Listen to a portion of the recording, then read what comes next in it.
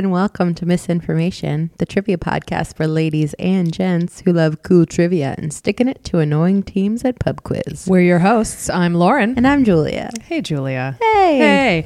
So, last month, if you remember, we all had this funeral for Cassini, the space probe that finally crashed into Saturn. My invite might have got lost in the mail. Oh, well, it was a great party. So Cassini was a probe from NASA to explore Saturn's rings. And what he did, I like to anthropomorphize my probes and space, unmanned space, like machines. Vehicles, thank you. And what he did was he was like, pew, in between the rings. Pew, pew, pew. Yep. And then once his mission was done, he was like, all right, bye, guys. And then he threw himself into the surface of Saturn. Did you know that? No. He just hauled himself into the surface of Saturn. Took a couple last pictures and then was like, here you go. Arigato. Well, bye. I think arigato means hello, actually. Arigato is thank you. Oh, never mind. Sorry. I've already messed it up. So because of Cassini, in dedication to Cassini, I've decided to do a Dads in Space again. Oh, yay. I'm doing Dads in Space 2. In space. Dads in Space 2. Mission to Mars. So NASA is all about space exploration. We're very excited about Mars. People are very excited about Mars.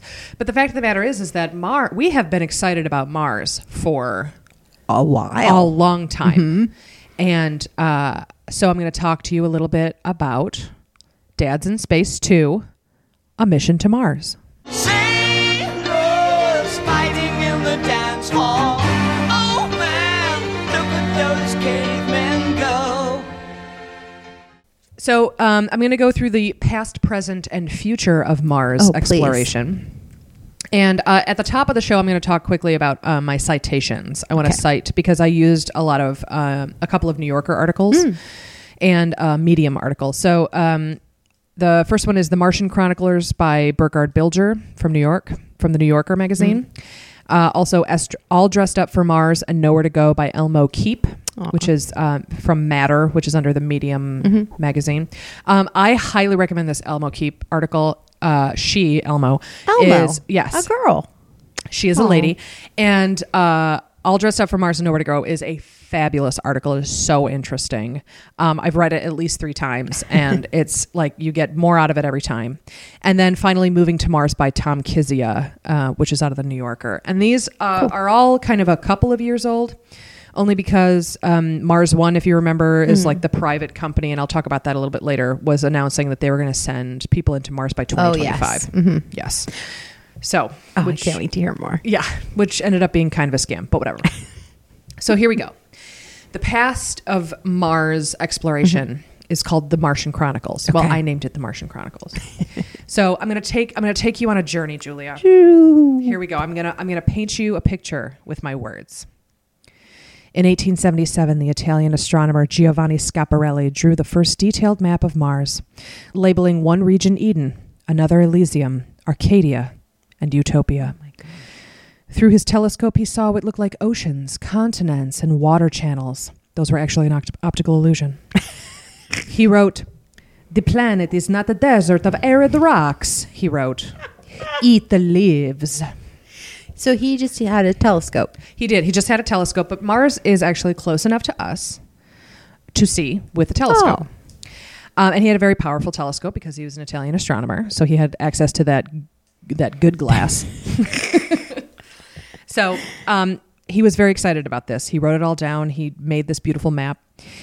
His astronomer successors often took him at his word, and they saw what they wanted to see for themselves, despite better telescope technology. And they saw mountains of ice and rivers, fertile oases, and a green equator. They saw an irrigation system so linear and, quote, trigonometric, as a contemporary astronomer Percival Lowell put it, that it could only be the work of a highly intelligent race. Oh my gosh. Some even saw the Hebrew word for almighty, which is Shaddai, spelled out on the planet's surface. Naturally. Lowell wrote several books on the subject of Mars and its possibility of life on it. So this exploded. Due to this, Mars fever exploded in the 19th century. The idea that intelligent Martians were living on a planet that was a drying, cooling, dying world with ancient civilizations constructing irrigation works to maintain life was a fashionable idea. And this was everywhere. So there were a lot of books written about, like intelligent life, either coming to Earth or, people from Earth going to visit the Martians, that kind of thing. It even like really kind of got into every nook and cranny of culture at the time. And I actually saw an 1893 ad called, it said, "Mars is peopled and they want Kirk's soap." So... And there's a picture, Naturally. and there's a picture of a guy looking at a telescope, with a big long telescope that's like looking at Mars. It was cute. Oh, wow.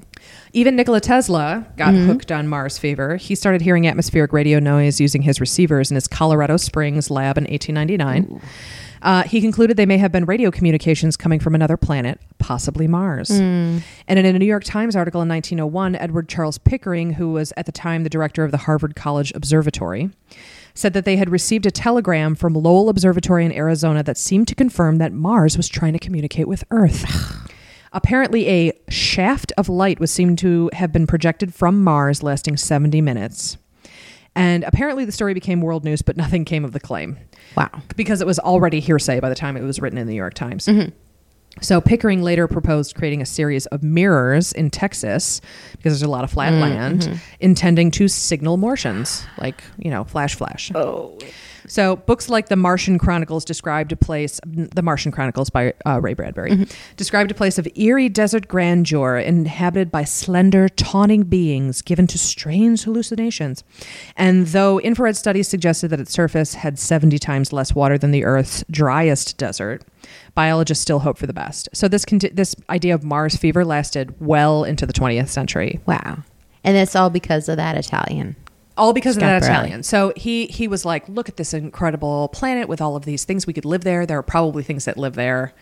And That's really like a kind of a weird thing to think about in retrospect. Right? Like, what did people think about the other planets and the other beings? And we know that they're there. Okay. Yep. Yeah. Like they were pretty sure that there there had to be intelligent life there because it looked, according to him, so much like Earth. And that, maybe in like better technology, it's a little dry. Yeah. So maybe it's a dying planet and the people who are living there are like making irrigation. They're like highly intelligent, obviously, because they're trying to survive.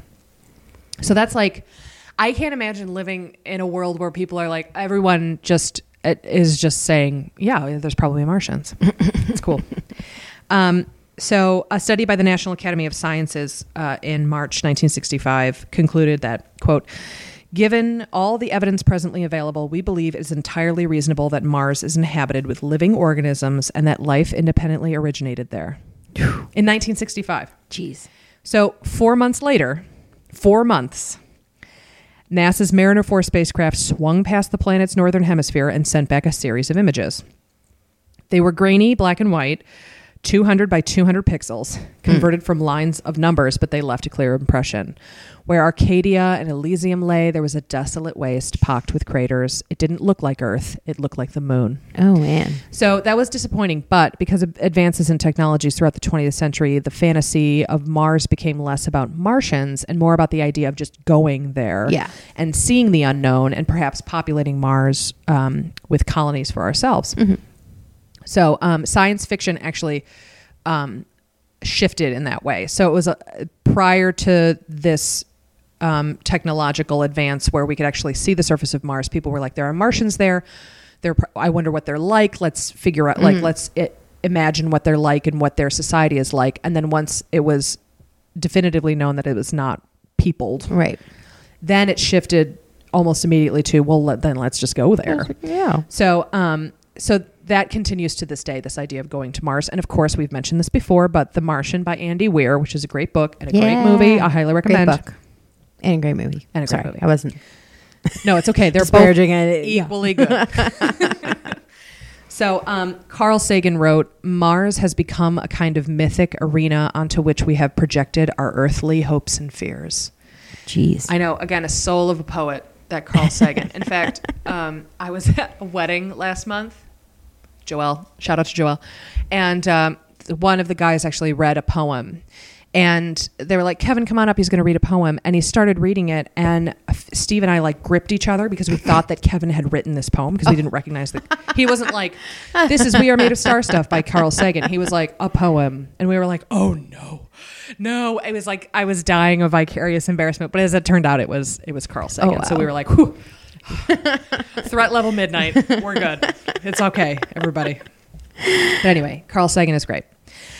So the present of space exploration, of Mars exploration, I should say, is the Curiosity probe. So the Mars Science Laboratory is the space probe mission to Mars that was launched by NASA on November 26, 2011. It successfully landed the Curiosity rover in Gale Crater on August 6, 2012. And you may have remembered this because it was a big deal in the news. Right. The overall objective was to investigate Mars's habitability, study its climate and geology, and collect data for a future manned mission to Mars. And the rover carries a variety of scientific instruments designed by an international team. So this international team is literally an international team. They, in the article that I read, which was The Martian Chronicles by Burkhard Bilger, he talks to a lot of the people who are on this team. There's a guy from Venezuela, who's an engineer. There's a bunch of guys just from the US. There's people from India, people from China and Japan. It's really cool. And they all worked really well together, which is why it was so successful. They were all like really close buddies. And again, you should read that article to like really get a full sense of like a dadness of this team. It's really cute. So there were previous rovers that were sent to Mars, including Sojourner, Spirit, and Opportunity. And these rovers were managed and created by the Jet Propulsion Laboratory at California Institute of Technology. And Jet Propulsion Laboratory will be henceforth known as JPL. Because it's a lot of syllables. And the cost of this program is $2.5 billion. Billion with a B. Right. Like each year? No, for the whole thing, apparently. Wow, what a bargain. Yeah.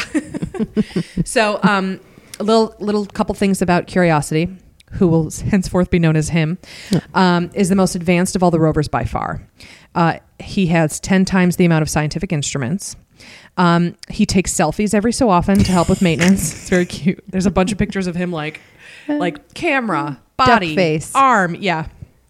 Which makes perfect sense because they want to like look at the machine and make sure that things are working. But it's kind of funny and cute. Transmission from Mars to Earth takes 14 minutes across time and space. So a lot of the quote unquote driving of Curiosity gets done while it is quote unquote asleep. So it like sleeps for a certain amount of time so that it can like reboot and like make sure everything is like okay. And it just like wakes up in a new location? No, well, it wakes up and then it's already programmed. So there's an engineer and a driver. Her name is Vandy Tompkins. She's actually from a small town in India and has managed to become like one of the premier engineers on at JPL, which is really cool. So while it's sleeping, she puts on these VR goggles and a keyboard and she programs the next day's routine. And then when Curiosity wakes up, he's like, boop, boop, boop, boop, and then he just like drives around and does what she told him to do. It's really cute. One engineer said, quote, "My fiance says it looks like it was designed by a bunch of 13-year-old boys," which is kind of a funny thing. The spacecraft has, so they had a hard time figuring out how to get it to the surface of Mars. Okay. Because they actually have to like drop it off, but they don't want to drop it too far because it'll like smash to the ground. They don't want it to burn up in the atmosphere when it starts falling in because Mars has such a thin atmosphere.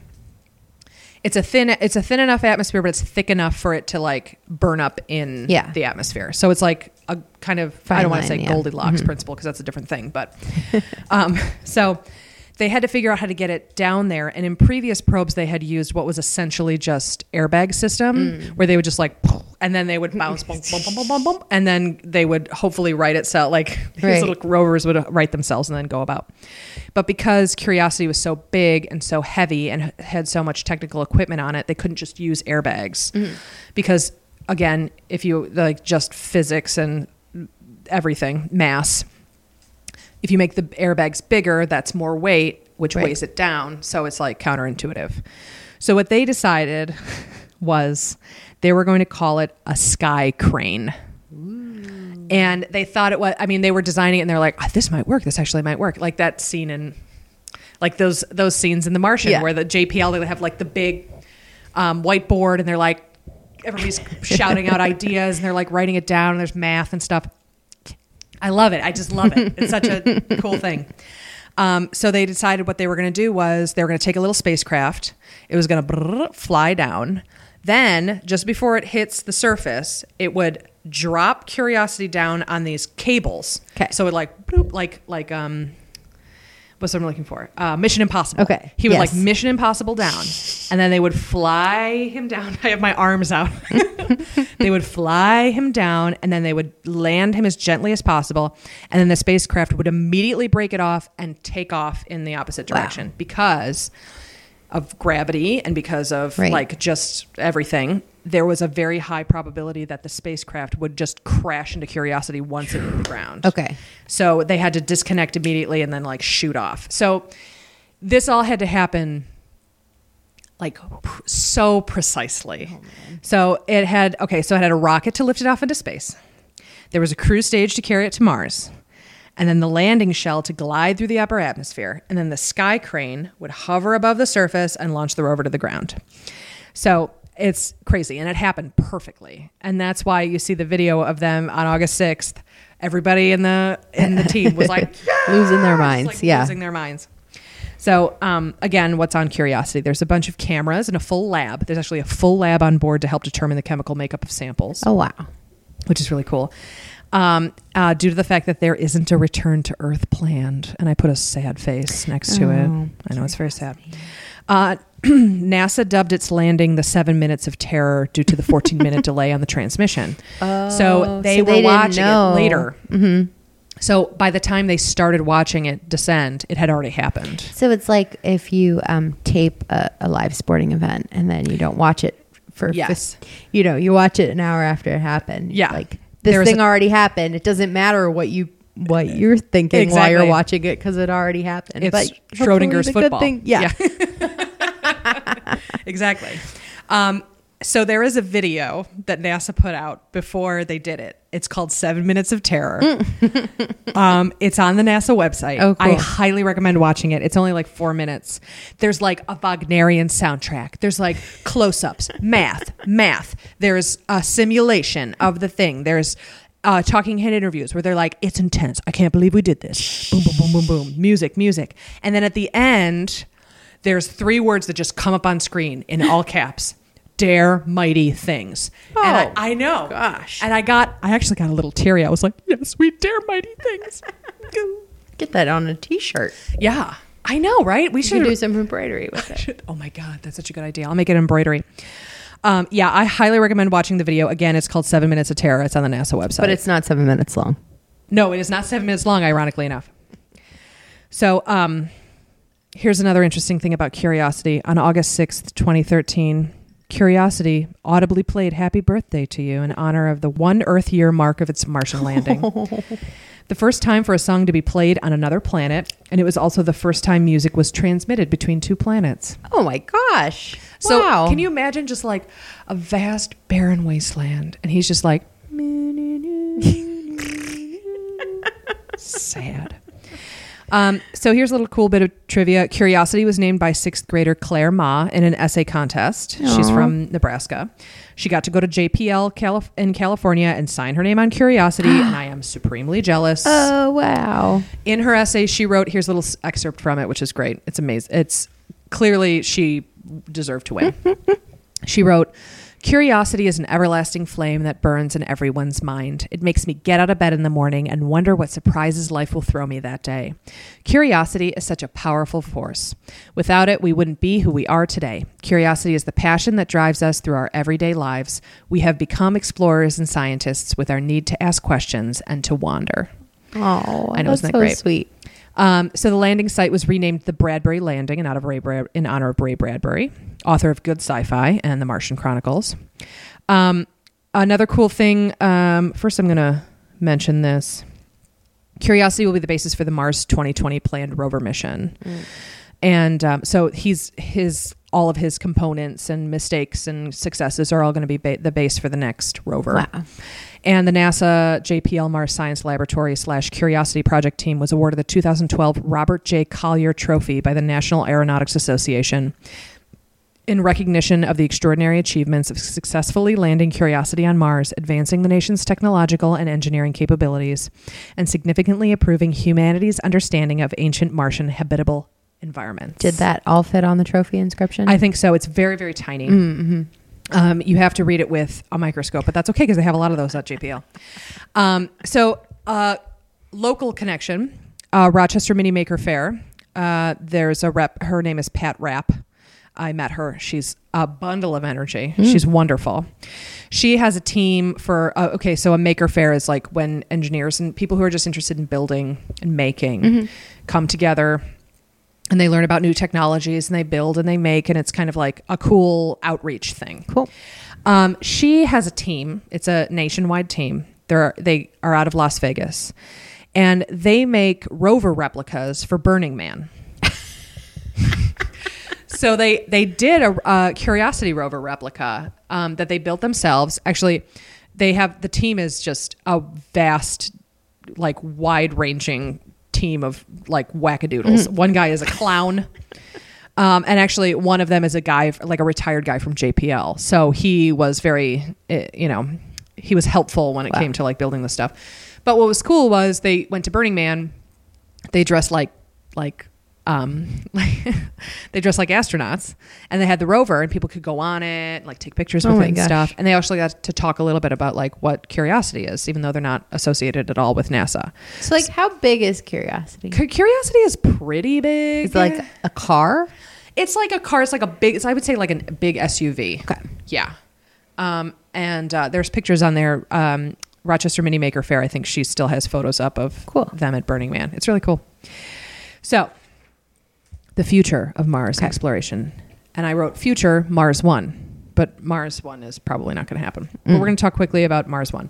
Mars One is a private not-for-profit company that is claiming that by 2025 they will send 4 colonists to Mars. 4 colonists. Okay. So ultimately there will be 6 groups of 4 men and women who will train on Earth for 10 years and then go to Mars, never to return. They said it's going to cost them $6 billion, which is way cheaper than any other program proposed by NASA or any other institution. So like getting there and establishing your home colony. Yep. And at the deep discount price of $6 million. Wow. $6 billion, excuse me. The reason why it's so cheap is because Mars One claims to plan to outsource their mission hardware and material to private companies. And they're going to raise a good bit of the money by creating a reality TV series documenting the training process. And they claim that they had over 200,000 applicants, but that is probably a scam. Yeah. So, but the Mars One thing kind of, I guess, brought Mars back into like the national consciousness. Like, oh yeah, we should go to Mars. However, according to All Dressed Up for Mars and Nowhere to Go and Moving to Mars by Tom Kizia, this is the problems with Mars. Why we haven't colonized there yet, and why right now our technology is probably not good enough for us to do it. There have been 43 unmanned missions to Mars. Wow. 21 of them have failed. Yeah, I was going to say, geez. Mars is negative 80 degrees Fahrenheit, negative 62 degrees Celsius on average. And at the equator in the summer, it can get up to 68 degrees Fahrenheit. So it never gets warm. It is barren. There are no geological features other than frozen ice caps, vast deserts, and huge mountain peaks. And one of them is known as Mons Olympia, which is the tallest mountain in the solar system. It is as big as France. It's just as big as France in terms of like size. And it is like incredibly times taller than any any Earth mountain. Mars is not close. It is 140 million miles away. It has almost no atmosphere. The surface is exposed to deadly amounts of radiation. And roughly every 5 years, the planet is blanketed in a violent dust storm that blocks the sun for months. Exposure to galactic cosmic rays increase the likelihood of cancer and Alzheimer's, as well as suppressing human immune systems. So building a craft capable of insulating astronauts from such deep space radiation, including lethal amounts from solar flares that can erupt without warning, while finding a way to keep the craft light enough to be able to carry sufficient fuel, remains a work in progress. The flight to Mars would take between 7 and 9 months.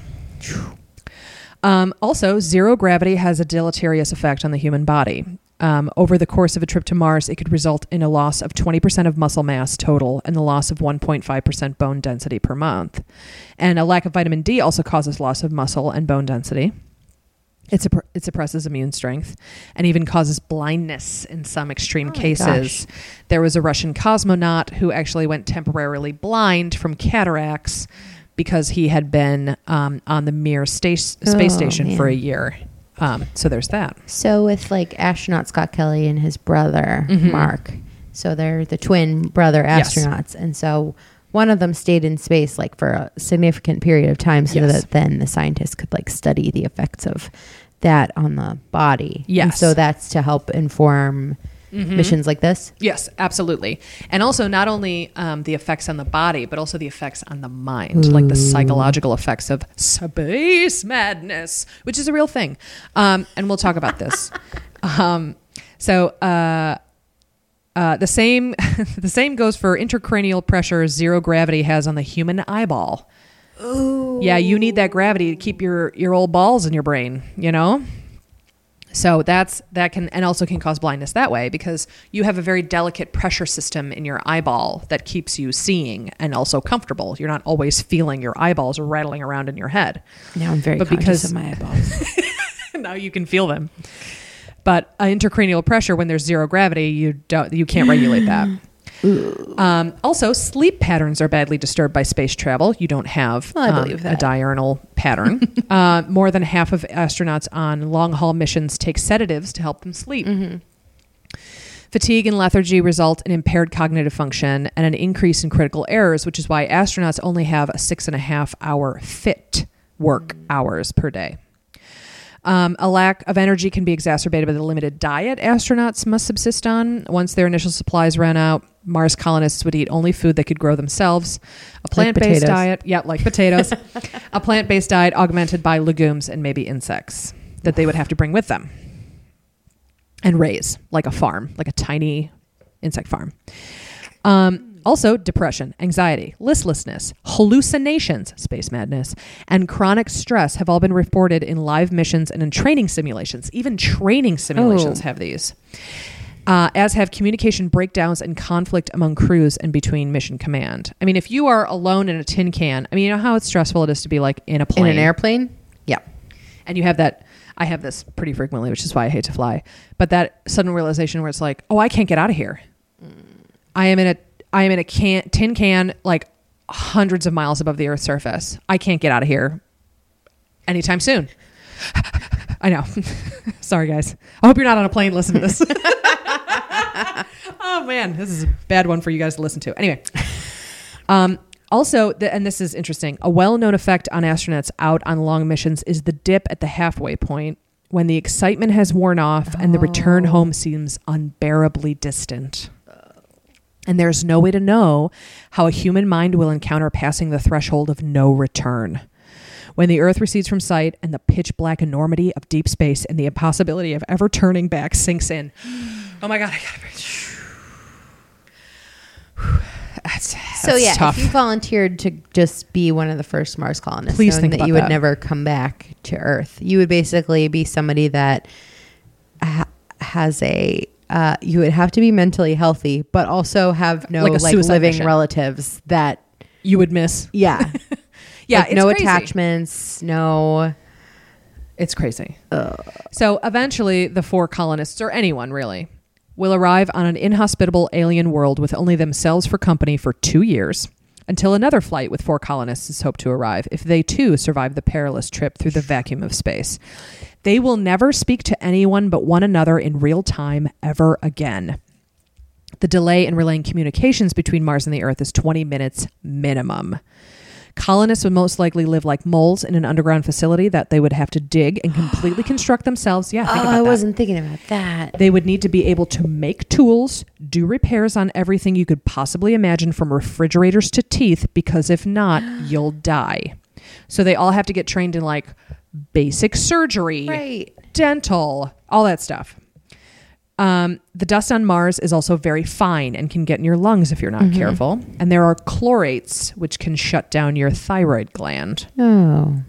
So at the 65th International Astronautical Congress in Toronto, 4 MIT strategic engineering grad students presented a 35-page paper to independently assess the technical feasibility of Mars One's current plan.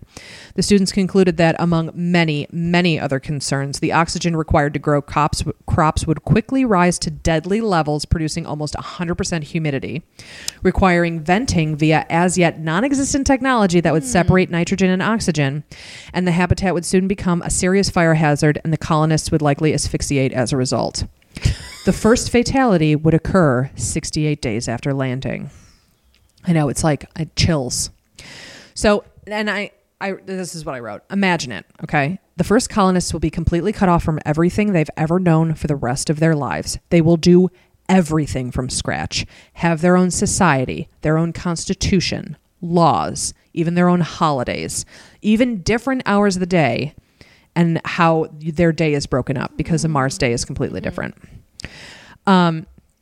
So remember when I talked about Chris Hadfield, the guy who sang Space Oddity in Space, Okay, who's the Canadian astronaut? He's a badass. He survived temporarily going blind after a spacewalk when tiny drops of chemicals made their way into both his eyes from a puncture in his spacesuit. And then he kept his cool, and he was like, guys, I got to get back inside because I'm space blind. Yeah, it's crazy. And he survived. Like, you have to have an iron will to do this kind of thing. So NASA's doing some stuff to like try and prevent this craziness, at least psychologically. And here's why. They call it Project High Seas, which stands for the Hawaii Space Exploration Analog and Simulation. It is a space exploration and isolation is akin to historic seafaring or Antarctic explorations, which is why they kind of came up with the acronym of High Seas. And they were in there from October 2014 to June 2016, and I think they've done it a couple more times. It's an experiment on teamwork and isolation in a simulated Mars dome on Mauna Loa, and they are known as team cohesion studies.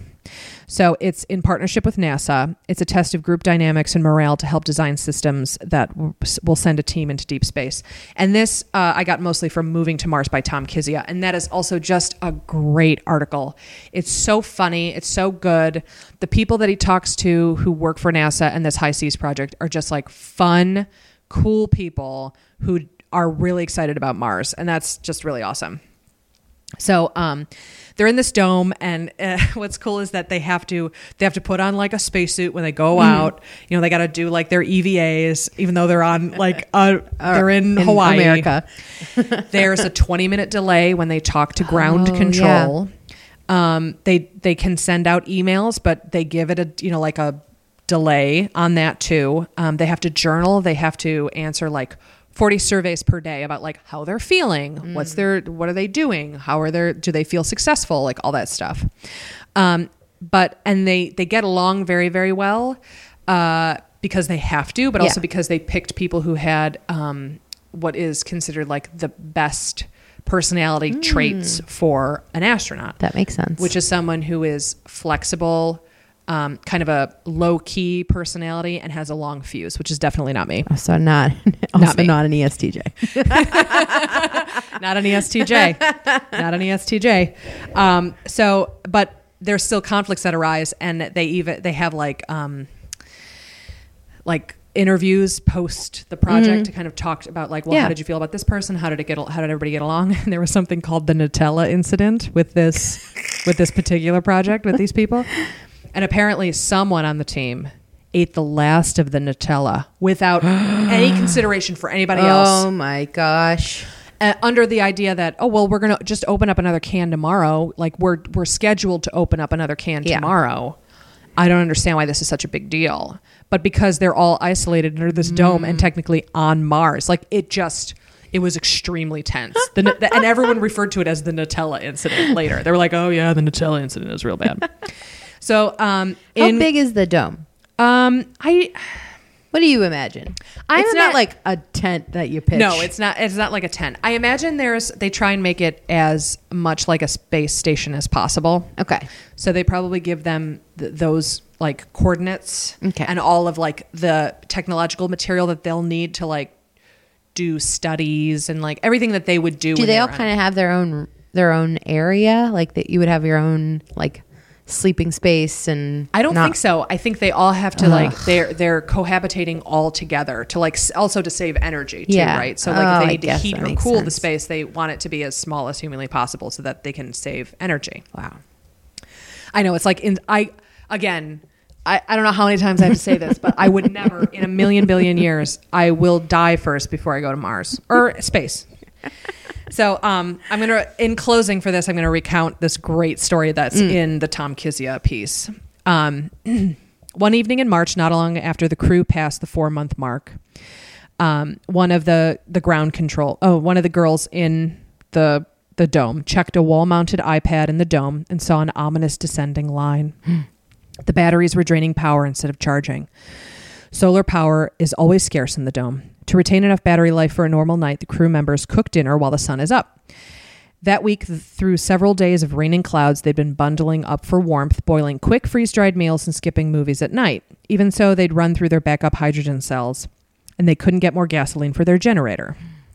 So one of the ground control people, their truck had broken down on her way back from a David Sedaris talk in Hilo. So they were running on their last jerrycan, and the triple redundant system was failing. On Mars, such a scenario would put their life support at risk. So the team made some emergency calculations, and in a matter of hours, they would lose the fan on their composting toilet, which is very dangerous. No. 2 crew members put on hazmat suits and went out with flashlights, waiting... This is so funny. It's cute. They waited 3 minutes in the entry to simulate pressurization. So they get on there. They do everything by the book. They go out. They put their hazmat suits on and they stand in the hallway for 3 minutes, which is so cute to think of. But they did it right. They could find no problem when they went out there. They went out of simulation briefly, texting a mission support technician for help troubleshooting, but there was no luck. Okay. So the crew came up with a plan. They shut off the lights in the dome and turned off the heat. They ran basic telemetry off the batteries and plugged an extension cord from the generator into their 3 highest priorities. Yeah. The toilet fan, the refrigerator holding 4 months' worth of frozen urine and saliva samples for NASA. Oh, man. And the tank heater for their pet beta fish, Blast Off McRocket Boots. They had a pet beta fish that they named Blast Off McRocket Boots. That's really It's my favorite thing.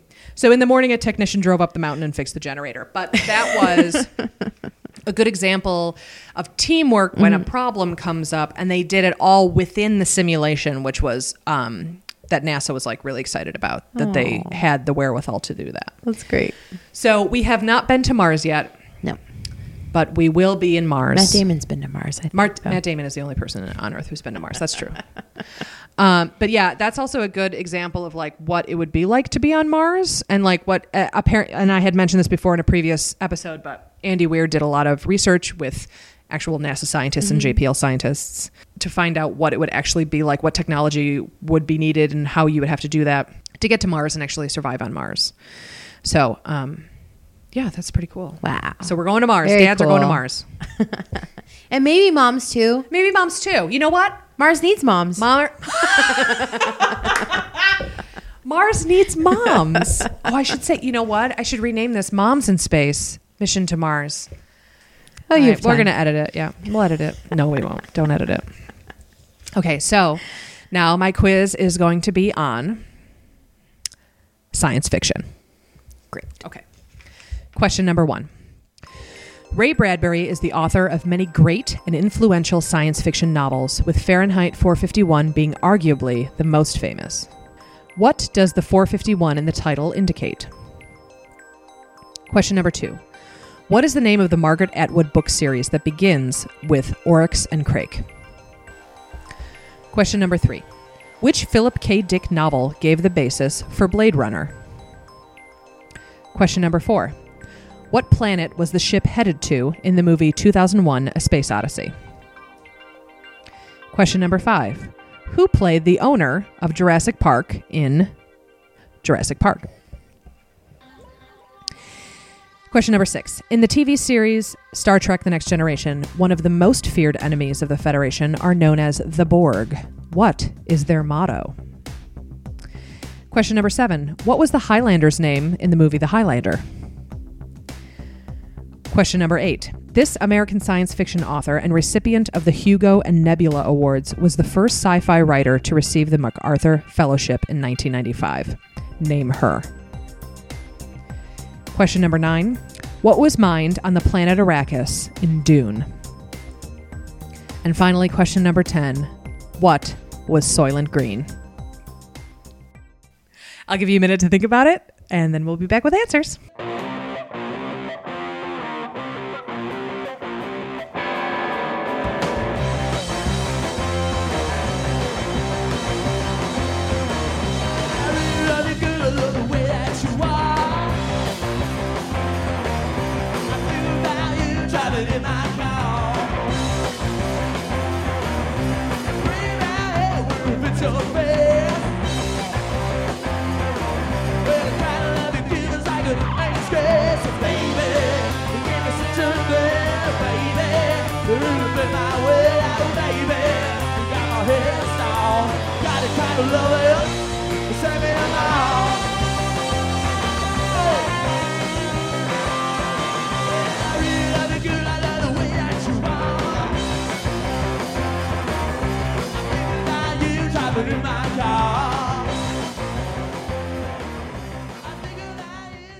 Okay, question number 1. Ray Bradbury is the author of many great and influential science fiction novels. Fahrenheit 451. What does the 451 mean? The temperature at which paper burns. Perfect. The temperature at which paper bursts into flame. I really loved that book. I still love that book. It's a great... I have a soft spot for dystopian novels and movies, which is weird. Whereas I hate them. Yes, you do hate them. That's absolutely true.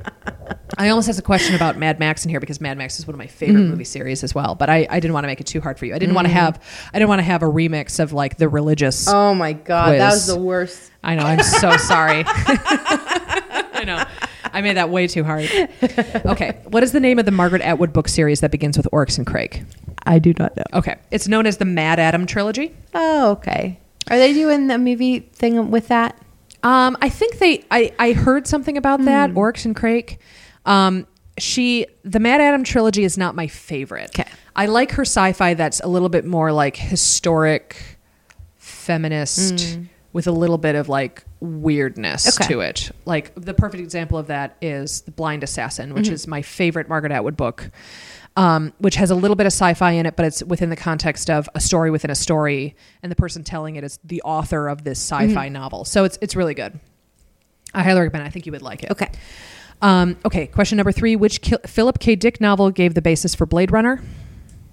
Is that the one with the Do Androids Dream of Electric Sheep? Yes, it's Do Androids Dream of Electric Sheep. That is exactly it. Apparently, Philip K. Dick wrote it while he was on hallucinogens. Question number 4. What planet was the ship headed to in 2001: A Space Odyssey? I didn't know this. How about Neptune? Ooh, close. Jupiter. Is that the next one? It's No, it's not. You're right. Sorry. I didn't know this. Okay. Who played the owner in Jurassic Park? Is that Richard Attenborough? It is Richard Attenborough, who is the brother of Sir David Attenborough. Of the nature-y things. Of all that, who is the beautiful, rich British voice. And Richard Attenborough, sadly, has passed. Right. I think he died in the early 2000s, but... Or did he die in 2016 when everyone else died? It's very possible that he died in 2016 when everybody else died. May he rest. Okay. In the TV series Star Trek: The Next Generation, one of the most feared enemies of the Federation are known as the Borg. What is their motto? 4 for the fingers and 1 for the thumb. What is that from? That's not it. It's the Pittsburgh Steelers. Oh, is it really? Yeah. Oh, okay. Sorry. What does that even mean? For the Super Bowl rings. Right. Okay. We got... The Steelers have won 6 Super Bowls. So we have rings for all these fingers. We got rings for the fingers. Four for the fingers, one for the thumb, and now we got one for the other thumb. So now you got to come up with a new rhyme. How do we get on football? We're talking about Star Trek.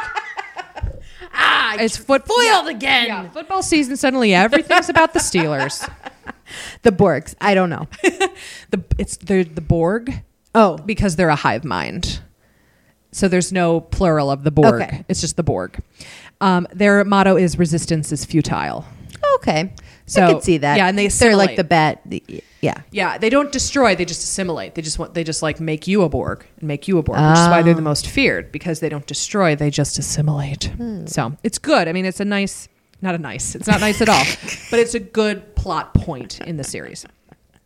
Okay. Number 7, what was the Highlander's name in the movie The Highlander? I don't know. It's okay. It was Connor McLeod. I hated that movie. I hated it more than anything. Go ahead, tweet at me. I don't even care. The accent that the main character has was like a mishmash of things on purpose to make him seem like international and eternal. So there can be only one. Yes. I don't know what he does. I don't know who he is. He's got a Is it sword. time traveler? Yeah, he travels through time, sort of. It's very weird. It's a bad movie. At one point he does when he's back in time. And then Sean Connery's in it for some reason. He plays a Spaniard, but he keeps the Scottish accent. Oh, that seems It's super dumb. It doesn't make any goddamn sense. Anyway, whatever. Number 8, this American science fiction author and recipient of the Hugo and Nebula Awards was the first sci-fi writer to receive the MacArthur Fellowship in 1995. What was her name? I don't know. Her name is Octavia E. Butler. Oh, crap. Yep. Her stuff is at the Huntington Library, which I just read a whole bunch of stuff about this week, too. Well, sadly, she died in, I think, 2006 at 58. But she wrote incredible fiction. She was a very influential writer and woman of color. She wrote Kindred. She wrote the Parable series, which she actually didn't end up finishing. It was supposed to be a trilogy, with the first being Parable of the Sower, second one, Parable of the Talents. And she did not, in fact, finish the third one. She suffered from writer's block at the end of her life.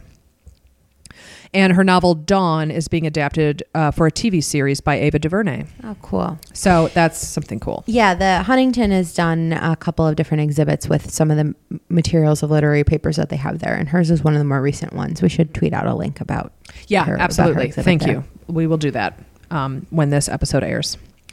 Question number 9. What was mined on the planet Arrakis in Dune? Lead. No, it's known as the spice melange. The spice must flow. I think they huff it or they eat it. It's spice. And what they do, they can travel through time. Are they animals? Are they people? No, they're people. They're people. And the spice is made by the giant sandworms. Oh, of course. Naturally. Yes. So they mine it, but the sandworms want to keep it, so they have to fight off the sandworms. It's been a while since I've seen the movie, and I've never read the book. That's way more information than I had. That's why Steve is trivia with us. Yes, so that he can answer the questions about Dune. Mm-hmm. So that we don't have to. Not to throw shade at Dune. It's an influential series. But it's just not something I've read yet. So there you go. Finally, question number 10. What was Soylent Green? People. Soylent Green is people. Now that's a good movie. If only to watch Charlton Heston just chew the scenery like a crazy person. Also, the first time I watched it, I was like, this is very 60s. Like, it was just like, at one point, I think there's like a dance break where they're like, ba-na-na, ba-na-na. It's a very, I'm like, wait a second. I thought this was a dystopian landscape. You're all having a swinging good time and taking LSD, but whatever. Oh my gosh. So that was my quiz on sci-fi. Oh, so wonderful. I'm so glad you enjoyed it. I know it's not your bag, so. No, there's some good stuff in there, and stuff like that shows up at trivia. Yeah, it shows Dune up all the time. especially. Oh my gosh, so much Dune. Yeah. So yeah, everybody study your Dune. Or find someone that or know somebody who really likes Dune. So there's that. Anyway. Well, awesome. I learned a lot today. Good. I'm so glad. Well, thank you everyone for listening to me do Dads in Space again. I'll probably do another one because I just love Dads in Space. You can find us on Google Play, Stitcher, iTunes. you can please, but we would ask you to rate, review, and subscribe. And thank you to everybody that has done that so far. It really means a lot to us. Yeah, we really appreciate it. And we are taking your feedback into consideration. Yes, absolutely. Because neither one of us are perfect. Right. And constructive criticism is welcomed and embraced. Yep. So there's that. Awesome. You can reach us on Twitter at misinfopod. You can email us at misinfopod@gmail.com, or you can find us on our website at www. What do they say? What the Canadians say? www. Yes. misinfopod.com. Yes, exactly. Awesome. Well, thank you for listening, guys, and we will see you next time. All right. Bye. Bye.